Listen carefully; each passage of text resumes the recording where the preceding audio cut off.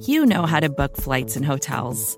All you're missing is a tool to help you plan that unbelievable travel experience. That's why you need Viator. Book guided tours, excursions, and more in one place. There are over 300,000 travel experiences to choose from, so you can find something for everyone. And Viator offers free cancellation and 24/7 customer support for worry-free travel. Download the Viator app now and use code Viator10 for 10% off your first booking in the app. Find travel experiences for you. Do more with Viator.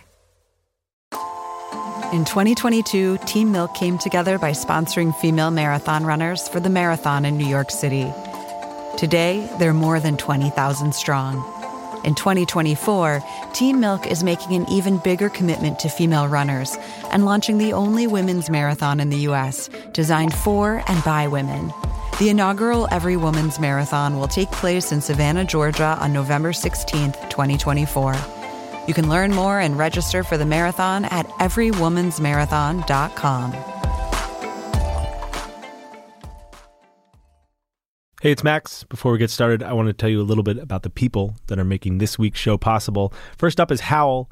And if you are a fan of podcasts, which you probably are since you're listening to this podcast, you are going to love Howl. It's like Netflix, but for podcasts.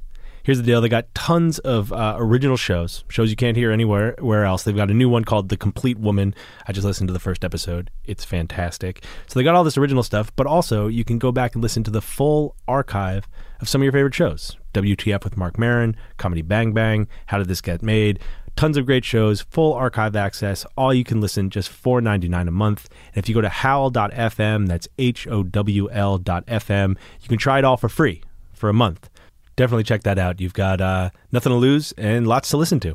Our show is also brought to you this week by Mack Weldon. It's that time of year where people are getting gifts for each other. And maybe you need to get a gift for a guy in your life. And maybe that guy in your life could use some new underwear and socks. I got a guy in my life, Aaron Lammer. You might have heard last week. He needs new underwear and socks. So I'm going to get him one of the holiday packs from Mack Weldon. It's top-of-the-line stuff, the best underwear and socks you could find. Their website's super easy to use. Everything is very simple. It just arrives at the person's house all beautifully wrapped like a gift, like you would want it to be. And in that gift, top-of-the-line underwear and socks. Go to MackWeldon.com. Use the offer code LONGFORM at checkout, and you'll get 20% off. 20% off the best socks and underwear you can find. Thanks, Mack Weldon. Here's the show.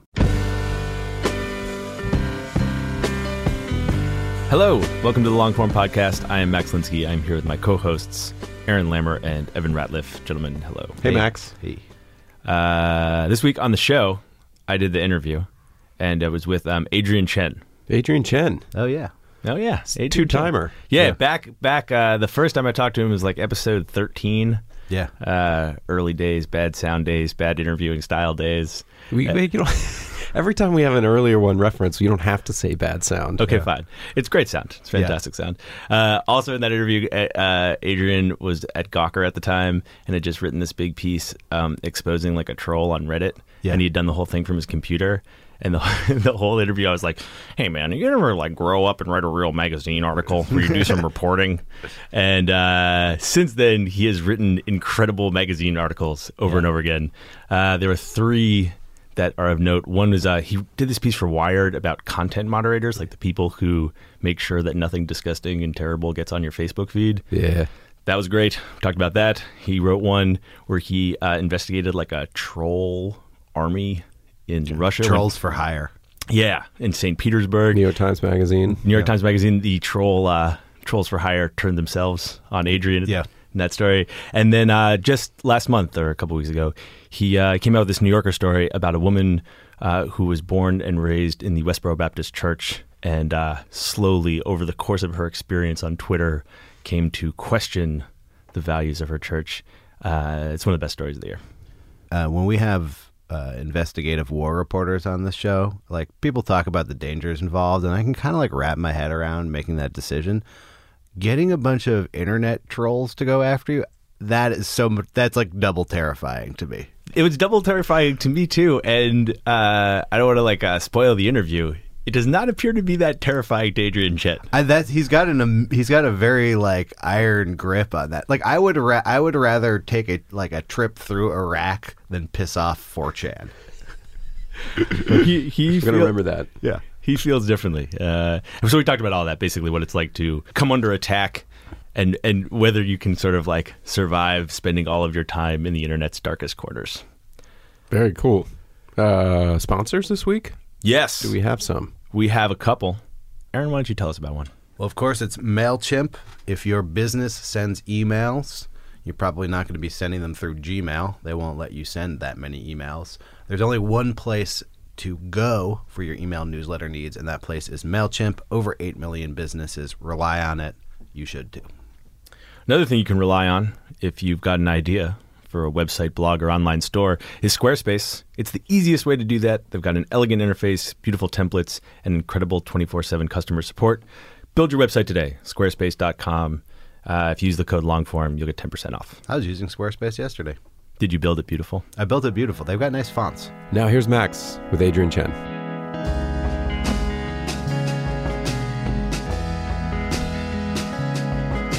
Hey, Adrian. Hello. Thank you for coming on the podcast, Adrian. It's good to have you here. Thank you. Good to be here. Let's go back to what we were talking about, which is this story you wrote in the New Yorker about Megan Phelps Roper, who was in the Westboro Baptist Church and is no longer in the Westboro Baptist Church. Give me the chronology. Like, you left Gawker when?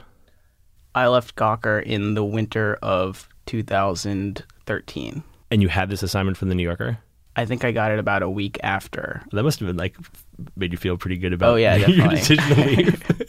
Yeah, I mean, I was like kind of nervous, but then, went in for a meeting, got the assignment. So I was like, all right, let's do this. And that was a story that you had pitched? Yeah. Yeah. So it was like something you'd been thinking about and you thought that would be a good New Yorker story. Yeah, I mean, it was kind of a weird way that we got connected. She followed me on Twitter kind of a few months after she left the church. And I followed her back, and one day she tweeted that she was in New York City, and I just DM'd her, was like, hey, let's meet up. You follow me on Twitter. At the time I was working at Gawker, and I wanted to interview her. And so we met up at the Met. Oh, really? Yeah, and is that her choice or yours? It was hers because she used to come to New York to protest, and her grandfather, I guess, really loved the Met, and they would always go there. Huh. So I met her and her sister there. And, we just hung out, and, I kind of was like, I'd like to interview you for Gawker. They weren't really ready at the time. And so when I had a meeting with the New Yorker after I left Gawker, I said, I had met these girls, and it seems like a really interesting story. Like, that's 2013? Mm-hmm.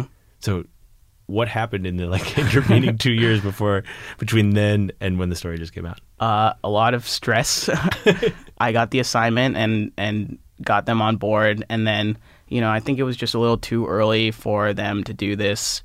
They had done a few interviews about leaving, but not a kind of very in-depth, blow by blow of what happened. Right, and she had sort of come out with like a Medium post, right? That was how she announced it. So she had sort of told her version of the story.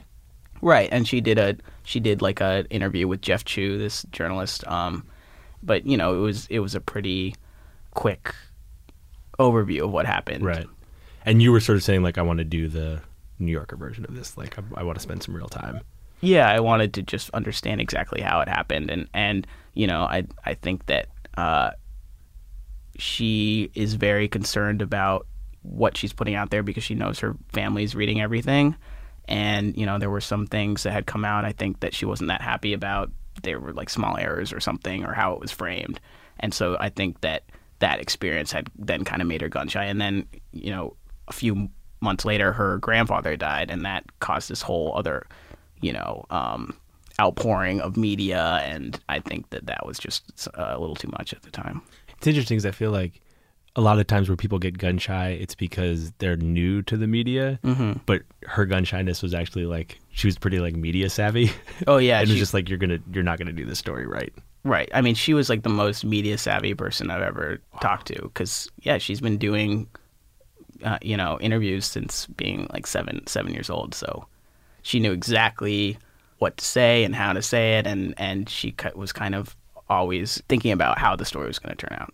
I assume that you're working like tons of angles like this all the time. Like you're working on a bunch of stories all the time. Maybe not with assignments from the New Yorker, but how do you stay engaged when someone's like, I don't think I want to do this. Like, do you have like a system, or is it just like whenever she pops in your mind, you're like, hey, what's up? What are you doing? Yeah, it's usually that. It's usually just, if somebody seemed like an interesting person and I had some kind of thing going and it kind of doesn't work out, then every few months I'll just hit them up and, check in, and usually it doesn't work out. So Right. I wasn't really thinking that it would, but it was also like, I knew it was going to be such a good story. It was also my first New Yorker assignment, so I was just like really bummed when it seemed like it was going to happen. Yeah, it seems like that would be kind of intense to like get your first assignment from the New Yorker and then like not be able to deliver the story. Yeah. So it was a lot of stress, like for a year, basically, just being like, really, and even after she agreed to do it, I was kind of worried because it was a very sensitive topic for her, and throughout reporting it, we kept on getting kind of more and more intimate details, and kind of the story got like way more intense than I kind of even expected, and so I was kind of worried at any moment it'd be like, oh no, this is too much now. It's a moving story. It's emotional. What's the place that it got to for you that you didn't think it was going to go to? Well, when I started it, I had read some articles that about her leaving where she had talked about it, and it basically was always framed as, she got on Twitter, she started arguing with this Jewish blogger, David Abbott Ball, and that, he made a point that kind of stuck with her, and from that, it just grew into this like doubt, and she had to leave. And so going in, I was just kind of thinking that it would be like building up to this kind of like revelation, that would just kind of snap or something. Right, like it was going to be all theological. Mm-hmm. Like the theory of the church would just get broken one day. Right, and that she would just kind of see the light, and that it would be from like night and day, kind of. But then, going into it, it was just clear that there were so many other things inside and outside the church. The thing I wasn't expecting was that she, fell in love with this guy on Twitter. It's the story is kind of a love story. Mm-hmm. Yeah, she falls in love with a guy on Twitter, and eventually like tries to take a step back from him, but she also has like never been with anyone. Like she's never been in love and is confused about what like those feelings are. It was so beyond anything that she could possibly consider, because all of her thoughts and all of her feelings had to be in complete accordance to the Bible, and to even consider that was so out of bounds that it was almost like this involuntary eruption that happened. How much time did you spend with her? I hung out with them for like 4 days in Topeka, but I talked to her on the phone for like hours and hours, probably like, I don't even know how many, like at least 40 hours, 50 hours. I think that like when I sat down to read it, I kind of had like Unbreakable Kimmy Schmidt in my head, that Netflix show. It's about like a group of women who were like kept captive in a bunker.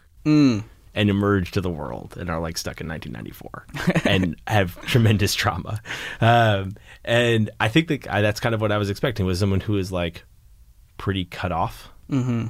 And what's so surprising and what makes like the story so compelling is that she wasn't. Like she was really in this world. She just happened to be relentlessly trolling it all the time. Mm-hmm. Oh yeah, she was definitely engaged with like everything that was going on, all pop culture, and the church is very into, basically it seems like almost like hacking culture, Yeah. Like, yeah, I mean, like you've been covering basically people who like start shit on the internet for a long time, and that's what she was doing. She was a troll. Yeah. No, definitely, and I think that's one of the reasons why I was interested in talking to her, because they have done this for so long, basically just trolling everybody and being really successful at it. The difference with this story and so many of the other pieces you've done, though, is that it doesn't end ambivalently. Mm-hmm. Like it doesn't end that like a lot of the stories written are just like, and then those trolls kept trolling. Yeah, and then that like terrible person remained a terrible person, and like the world went on and people are terrible. And in this one, she breaks out of it. Why? Well, first of all, she is just a very intelligent, thoughtful person, and I think I would be surprised if at some point she didn't, even if she never got on Twitter, even if, you know, everything was different, that her mind wouldn't have changed and kind of realized what was going on. I was talking to somebody about it, and they were saying, oh, you know, like she had this kind of privileged role where she could basically just sit around and think about all this stuff all day, engage with people on Twitter, and was kind of in this, you know, intellectual mode at all times. And so I think that was something where she was just more ready to accept this, you know. Like her whole job was basically arguing with people on Twitter. And that was like the most important thing in the world, you know, for her. Whereas a lot of people, I think, might see Twitter as just kind of auxiliary to what they were doing, you know. But like she really thought that this was like God's purpose and that Twitter was God's tool. And so it was she took it really, really seriously. So I think those are the kind of internal things that were going on. But then also external to her and is, you know, the changes in the church and basically women becoming marginalized and she becoming dissatisfied, and also seeing that the way that they're approaching the world is kind of being mirrored in how they're approaching other members of the church. What do you think the sort of epilogue of the story is going to be? Like, what do you think her relationship will be with her family going forward? They're not allowed to talk to each other. Yeah, I mean, there's like I don't want to like spoil the story, but it ends with like her and you going back, and like she sees her brother, and there's this incredibly cold interaction. But it made me wonder particularly about her mom. Like there's this moment in the story where you're talking about how she like goes online, and her mom still is like speaking to journalists and stuff on behalf of the church, and she goes online and like watches these videos of her mom. It just made me wonder whether, you know, whether she'll ever be able to like bridge that gap somehow. Yeah, I mean, I think she's definitely optimistic. She's a very hopeful person. I'm just looking for the like bright shiny ending to this story. Clearly, yeah.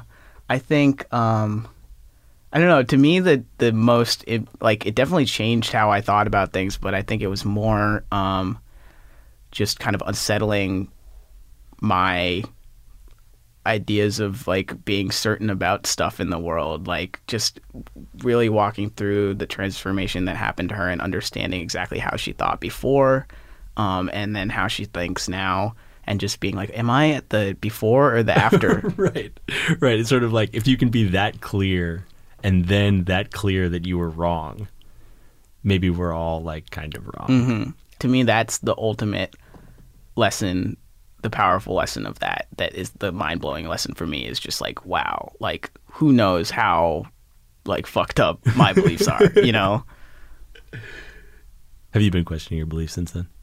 I think one thing that it kind of got me interested in is like my mom is Jewish, but I wasn't raised religious at all, but talking to her about Judaism, because she's very interested in it and played a big role in how she left, got me kind of wondering, like, why do I just like write this off completely?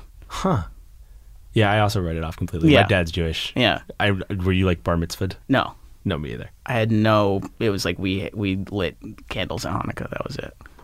Have you been like looking at some Jewish texts? Are you thinking about getting back into it? I could see, you know, we'll see. That was the other thing, is that religion is so a non-issue in my life, and I've never thought about it, but kind of talking to somebody who took it so seriously, it kind of made me rethink, like, why do I just think it's stupid? Did you have to study a lot to do the story? Like, did you have to learn a lot about the Bible? No, not really. She's like a, you know, Bible expert. You just took her word for it. Yeah, well, she would instantly be able to quote every single verse that she was, you know, citing, and you know, I'd have to go look up the verses and things and kind of read what the context is and stuff, because they had their own interpretation. But it's actually very hard to understand exactly what the Bible is saying if you've never read it. Yeah, it's like there's been an ongoing problem with that. Yeah. Misinterpretation. I can see. I was just like, why can't I just understand what they're saying here? Have you talked to her at all since it came out? Yeah. She really liked the piece. And was ultimately, it seemed like, relieved that I didn't screw it up. I mean, I know she's been in the media since she was 7, but never like that. I mean, never in that kind of depth. Did you find that experience? I don't know. How did she find it? I mean, I know that she was, she always took issue with how the church was portrayed in kind of this like villainized way. And I think for her, the most important thing was just like really accurately portraying their point of view and doing it with like nuance and not judging, you know. So I think for her, that was like the most important thing, is to just get that baseline accurate thing out there, maybe. I've seen, like, that story has been passed around and passed around and passed around. I keep seeing people, like, especially tweeting about it, just saying, like, you've got to read this one. Like, incredible story, really moving, like, really got me, really affecting. I wonder why you think that it has moved people in the way it has. Twitter and social media get like such a bad rep as like being full of hate and trolls, and you know, a lot of the stories I've written have probably bolstered that stereotype. And you know, I think a lot of people have a lot of anxiety and ambivalence about social media, even though they love it, right? They're on it all the time, and they're kind of thinking of this as like a vice, as something they should be ashamed of, or bad. But like, this is like a kind of very clear win that happened, right? That is not something where it's like, oh, did it cause the Arab Spring or something, some abstract, you know, thing that you could never measure. It's like, no, like it really did cause her to leave, you know? And yeah, it's just like a super heartwarming story that. So that's the happy ending. Yeah. The happy ending is that it makes people feel better about all the time they waste on Twitter. I think that is part of it, yes. It is a very inspiring story. She's like a inspiring person for, you know, you don't see a lot of people who basically like stand up for what they believe in and make a hard decision, right? And that's what she did. You especially don't see people who have done that after so publicly doing the other thing. You know, like I feel like that's one of the main differences. I mean, one is the incredible extreme that church goes to, incredible extreme of the things they're willing to say. But the other is just that, like, she was out there doing it publicly. Mm-hmm. Like people were cognizant of what she was doing. And so to see her kind of move on and transform from that when it was so public to start, I know there's something pretty jarring about that. Oh, yeah. I mean, because you can go and watch these YouTube videos and it's just like, wow, how is this person that? Well, that's the thing in the story, too, is that, like, you know, the story is written really beautifully, and it's written at, like, a kind of remove. Like, you didn't ever need to say, like, what she was tweeting was crazy. Because you could just be like, what she tweeted was this: God hates fags, or whatever. And it was like, yep, pretty crazy. Yeah. No, and I think also people, what was touching about it was just like everybody knows somebody who, you know, they just wish would see differently, who they might care about or whatever, and they have a disagreement with. And I think that there is like a hopeful message here that if like this person can come over, like anybody is possible to change their mind, you know, no matter how lost they seem. So yeah, that's I think the universal like kind of heart tugging message that people love. Even you, Adrian Chen, even I may embrace your Judaism. Yeah, I went the opposite direction.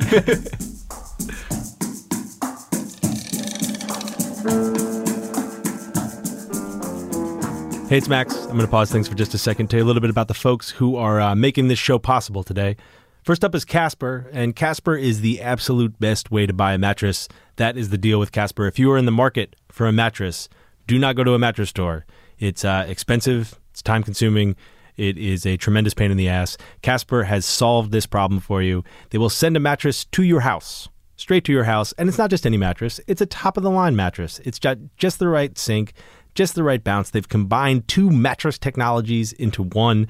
It shows up in this box. You kind of like can't believe a mattress is there, but it's there. It pops out. You put it on your bed. You can try it for 100 days. And if you don't like it, you can send it back free of charge. No risk. But you're going to like it because the mattress is great and the price is great. It's $500 for a twin, $950 for a king. That's just fantastic. In terms of mattress pricing, you can't do any better. So go to Casper.com/longform. That's Casper.com/longform. You're going to get $50 off. You're going to get yourself a fantastic mattress, and you're going to support this show. Today's episode also sponsored by the Creative Pros over at Creative Live. Creative Live helps people unlock their creative potential. Their knowledge bank is a great place to rekindle your artistic spark or dig into new skills like photography, design, crafting, music production, anything that you're interested in, creatively speaking. They're going to help you out with. You can watch classes in their massive online catalog or attend live and learn from some of the best, even previous long-form podcast guests. Tim Ferriss is on there, Alex Bloomberg. These folks will show you how to bring your A-game to whatever you're interested in. Go to creativelive.com/longform and you'll get 20% off any of Creative Live's classes. Thrill yourself and join this vibrant community of creators today. Thanks to Creative Live for sponsoring the show, and let's get back to Adrian.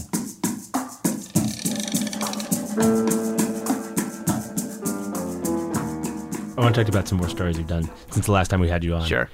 You wrote this piece also this year for the New York Times Magazine about this troll farm in Russia. And I don't know that we really have this time to go like into crazy depth about it, but that was a holy shit story. I could not believe it. Basically, you went to Russia, to St. Petersburg, and camped outside a very large, very efficient troll army. Does that sound right?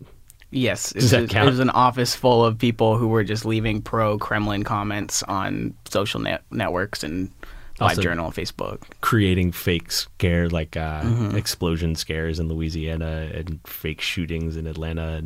And then they turned themselves on you. Right.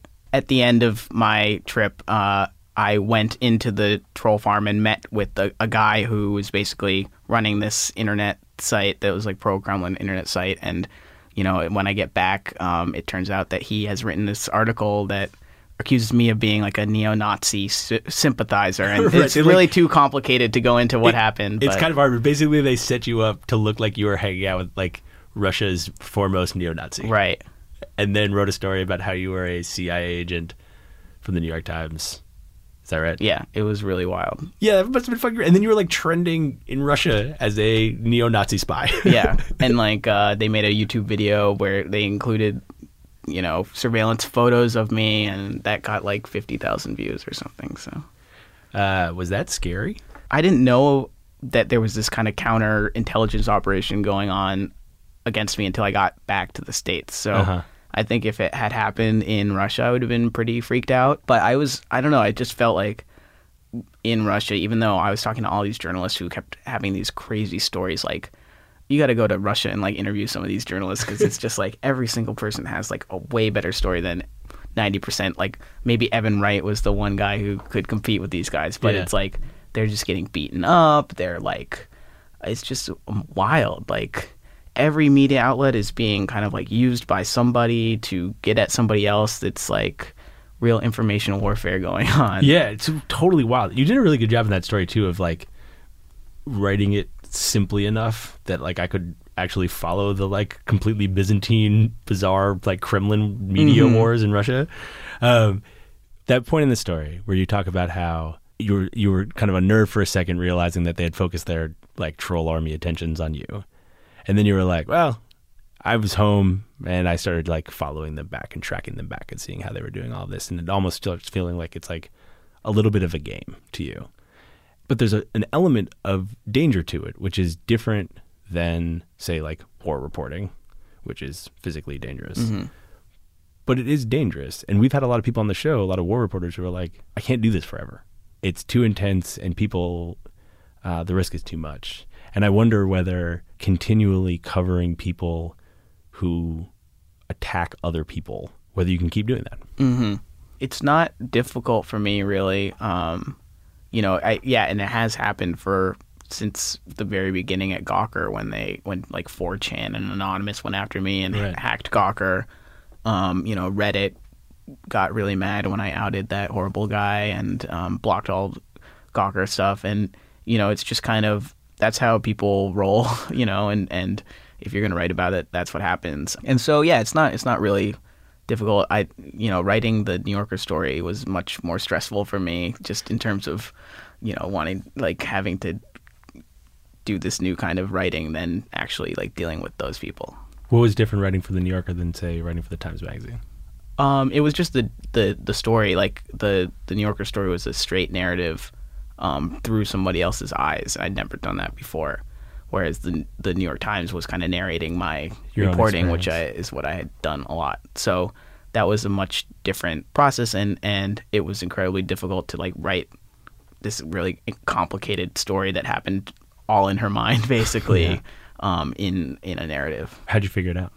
I don't know. I just wrote basically like 3 drafts. It took all summer, and it got closer and closer every time. And I think for me, what really nailed it was just kind of understanding, like finding these like moments that to hinge different kind of sections on. So like I feel like it really clicked when I realized how important she sees Brittany Murphy had died, Right. and she couldn't bring herself to basically celebrate it on Twitter, which is what she had been doing, as saying this was like God's revenge on her. And she had mentioned that a few times, and I just thought, oh, that's kind of funny. But then like when I really started talking to her about it, I realized like what a huge shift that was. And so just like writing that and making that an important point, I think was kind of a matter of finding those moments. I want to go back for a second just to like troll hunting. Mm-hmm. It would freak me out if like a Russian troll army pointed their sights on me, but it's okay if it doesn't freak you out. If it doesn't freak you out, I'm also interested in like where your curiosity in these darkest corners of the internet comes from. Like why do you think that's what you gravitate towards? You know, in the beginning, it was just something that wasn't being written about in a very intelligent way, and there was a lot of interesting stuff going on, and you know, people were treating it kind of very superficially. And even though it got a lot of attention, you know, like something like 4chan, it was kind of notorious long before I started writing about it. Nobody actually examined it or tried to report on it. And so I always find that very interesting when something gets a lot of attention but not a lot of like investigation, basically. Yeah, but then you like you've continued to do that. Right. I mean, like it's not like I guess the Russian troll farm was getting a lot of attention, but it's a pretty specific line that you keep running down, right? I mean, it's like people who are using the internet to start shit, using the internet also to like ruin people's lives. Yeah, I mean, I don't know. I really think it's just like uncovering something that people will find surprising or make people think about something in a different way. And I think that one of the most powerful ways to do that is to really like straightforwardly talk about horrible people, and kind of make people understand where they're coming from. Yeah. I started doing that at Gawker, and when I left Gawker, one of the things I really wanted to do was like a lot of like on the ground reporting, talking to people instead of behind the keyboard. And All my cranky old man had an effect on you. yeah, I was like, I'll show him.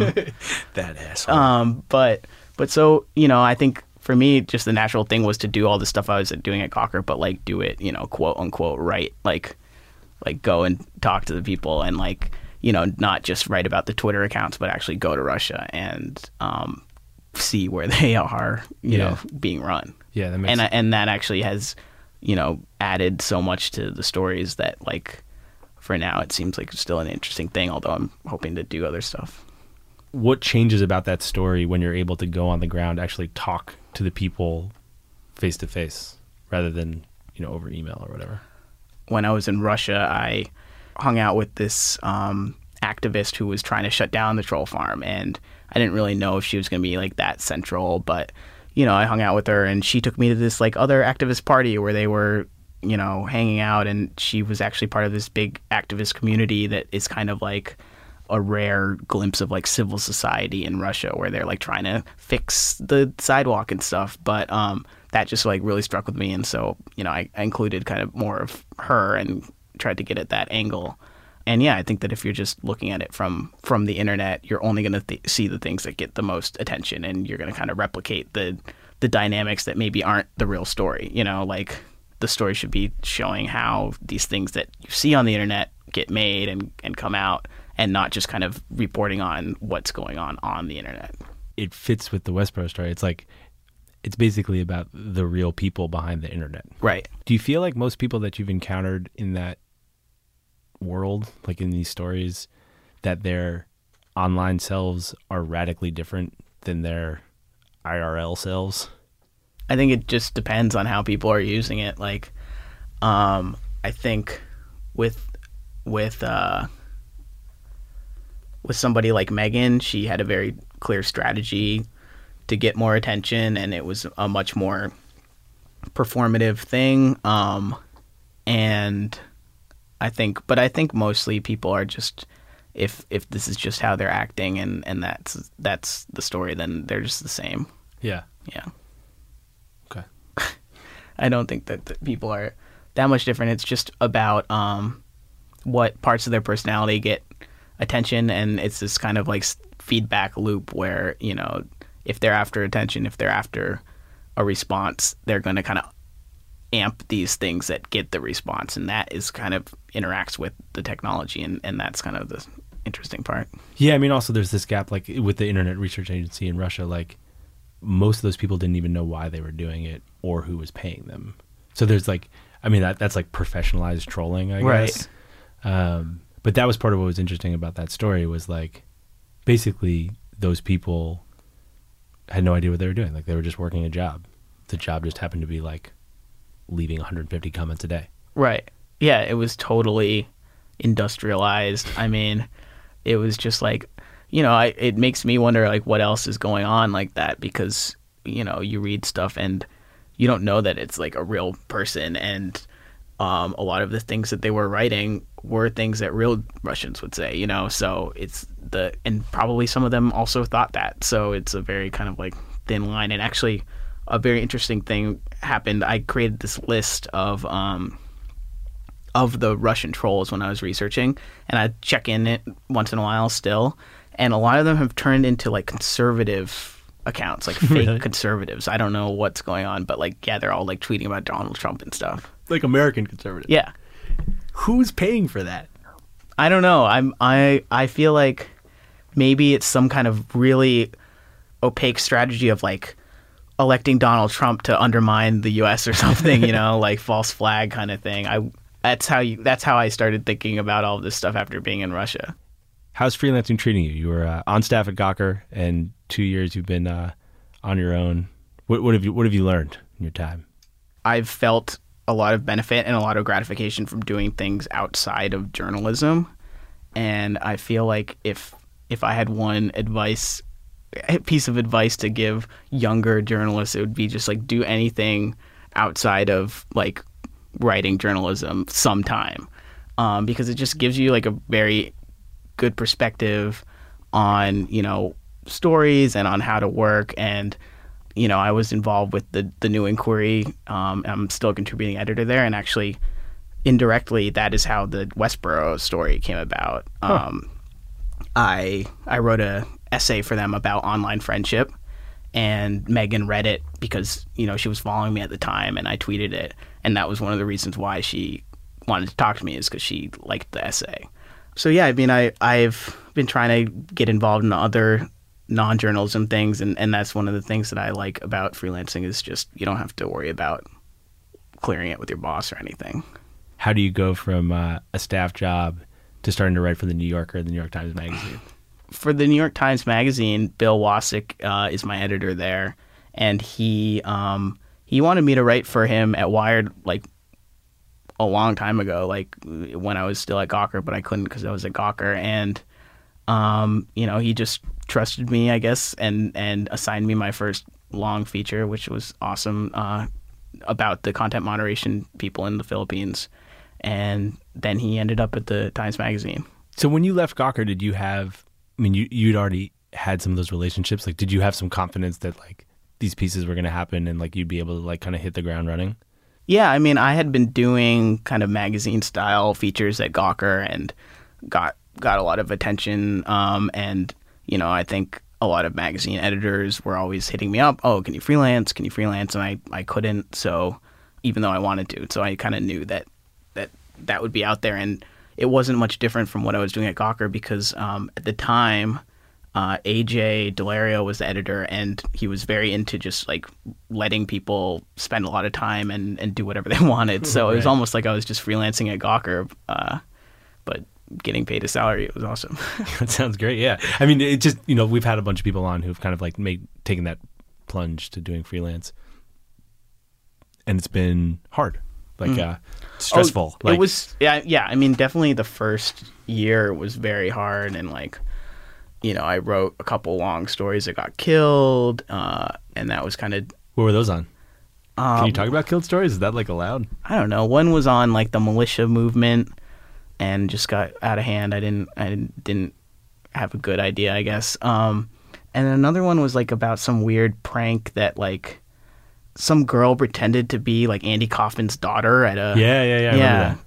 And I just didn't understand, I think, how to report those stories. That was the main problem, is that... What were the mistakes you were making? I just think I did not do enough reporting for the kind of story I wanted to tell.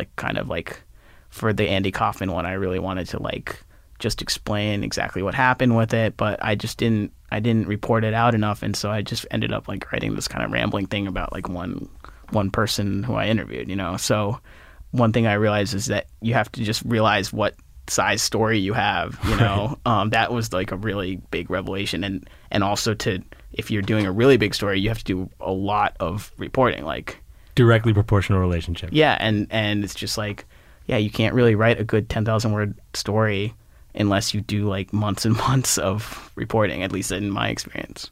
Who were the places where those stories got killed? What were the magazines? One was for New York and one was for Matter.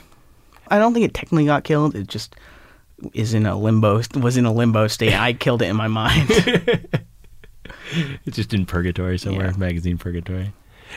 You've put out legitimately two of the best stories of the year. And from the outside, it's you kind of can't do this transition better than you've done it, So it's interesting to hear you say oh yeah, and along the way, there were two stories I worked pretty hard on that got killed. Yeah. No, I think it was just a different way of working, and I think I was too ambitious at first. And one thing I didn't really understand also was just the idea of putting in work that didn't end up producing something, Right. Couldn't have been too many things at Gawker that didn't see the light of day in some form. Right. At Gawker, all the work I did, if I wasted an hour on something, it was why did I fucking spend an hour on this thing? Everything was supposed to be producing something, and that was the biggest change for me, was being okay, you got to kind of just put in a lot of work for kind of uncertain returns until it actually happens. Has the financial part of freelancing been tricky? If you're talking about how do you make the transition, I feel one of the big things is have a pretty good savings before, I definitely, the first year especially, if I didn't have okay savings from being at Gawker for a while, I would have been in a lot of trouble. And yeah, I mean, even now I feel the pace of stories that I'm doing is not super sustainable. Just, these two stories, like I said, took most of 2 years. So it's a challenge, and I'm trying to figure out how to do that. What are the possible paths? Get paid more for the same stuff, or is it just do more stuff? Well, I'm currently writing on a TV show. Oh, right, yeah. And that is actually one of the reasons why I took the job, is trying to explore kind of different revenue streams, I guess. Diversify. Yeah. And so, I'm working on a documentary miniseries, just writing, and it's been an interesting experience, and, just a good way to kind of bolster my finances after having only published 2 big stories. How is that writing different than the writing you've been doing? Writing for TV? Well, are you in a writer's room? I was for a while, and now it's just I'm kind of working on an episode, but you can't care about what it is in the same way, because it's going to get changed, and you're basically a hired hack, and so that's been a big challenge to switch. But part of the reason that I was interested in it is that it's kind of exhausting to just keep on writing with your own byline for a long time, and I did a story about this journalism collective in Sweden called Research Group. Yeah. And one of the things that really stuck with me, talking to them, this guy was in journalism, and he started this kind of volunteer collective where they would do these investigations. And they would just get together on the weekends and like do these crazy investigations into like white supremacists or, racists in Sweden. And he was basically like, journalism in Sweden is totally ruined by personal branding. All people have to do is like get on Twitter and say some funny things, but like we, nobody knows us, nobody trusts us, and it only depends on our work, And so that kind of like was an inspiring message to me, being like, okay, like what can I do to like subvert my own personal brand, basically? Because I kind of agreed with some of his points. So it's like an interesting experiment in that way, I guess. Do you think that you sort of mentioned earlier that you want to start doing other kinds of stories? Are there places that your curiosity is taking you in that way? I feel like there are a lot of areas like technology where it's very important but also kind of esoteric, and there's a lot of writing about it, but not a lot of like super interesting writing or journalism, I guess, reporting. To me, I feel like something like, climate change or national security, like these are really important fields that if you just started reporting it with an eye to like the best story and not just keeping up with what's going on, you could find some good stuff. There should be a Pulitzer Prize reserved for whoever can make climate change reporting interesting. It's like the holy grail, right? It's been, like 15 years of the world is ending and no one can make anyone care about it. It's the most, there's the most gap between how important it is and how interesting anything about it. And like I can feel myself doing it. Like the times, they've been doing this series on climate change. The last one was the Marshall Islands are disappearing. That was the headline. Like the Marshall Islands are disappearing. It's like, most popular.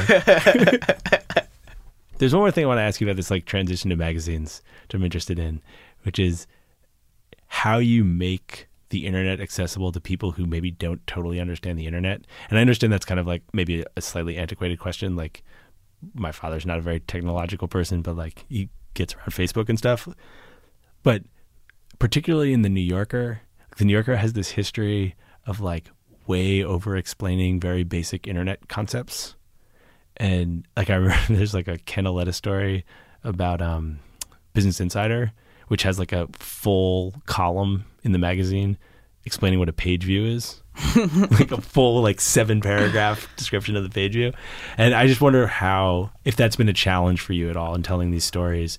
And I guess it is a challenge. So how do you handle it, like explaining with simplicity and without derailing the narrative of your story some sort of basic stuff about how the internet works? It's never been a problem for me. Really? I think people generally understand. I don't write about anything usually except like social media, and I think everybody understands how that works. Like I didn't have to explain anything in this Twitter story, I didn't even explain what Twitter was. Yeah. In the New York Times Magazine story, there's like a section where you're like, this is what a troll is. Oh yeah. No, but also I think that was helpful, like in making me think about what I was talking about when I said a troll. So yeah, it hasn't really been a problem, and because I feel like people think of the internet as like this thing that needs to be explained or like complicated, but like what I'm writing about is mainly media. It's like social media, and people understand it intuitively now. Adrian, thanks for taking the time, man. Thank you for having me.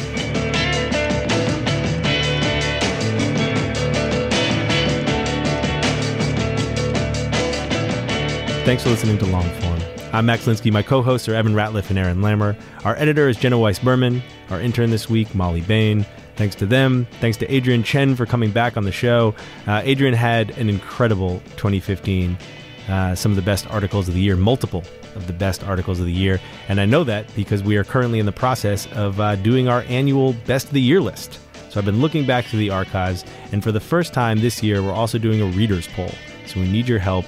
If there's an article or 2 or 3 that really stuck to your ribs this year that you could not shake, let us know what they were. The link is in the show notes. It's super simple. Just paste in a URL, make your vote, and we appreciate it. We also appreciate the support of our sponsors, MailChimp, Casper, Mack Weldon, Squarespace, Creative Live, Go check out creativelive.com/longform. You'll get 20% off classes. And Howl.fm, the Netflix of podcasts. You can try it for a month for free. Howl.fm. Thanks to all of them for making this show possible. We'll see you next week.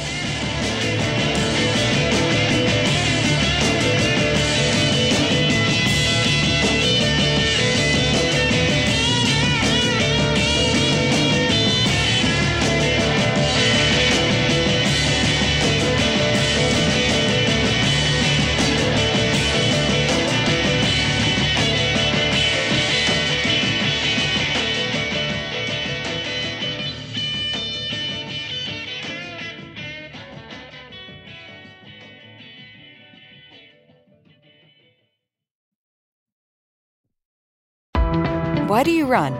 Why does anyone? I always thought that runners loved running, and that's not the case. Most runners hate running, but they choose to do it. In the new docuseries Running Sucks, brought to you by Teen Milk, Abby Ayers learns why women runners everywhere are driven to go the distance. It really is about taking my power back and proving myself wrong. Teen Milk is about fueling women's performance and helping them along their marathon journeys. You can sign up now for the inaugural Every Woman's Marathon, taking place in Savannah, Georgia on November 16th, 2024. Learn more and register at everywomansmarathon.com.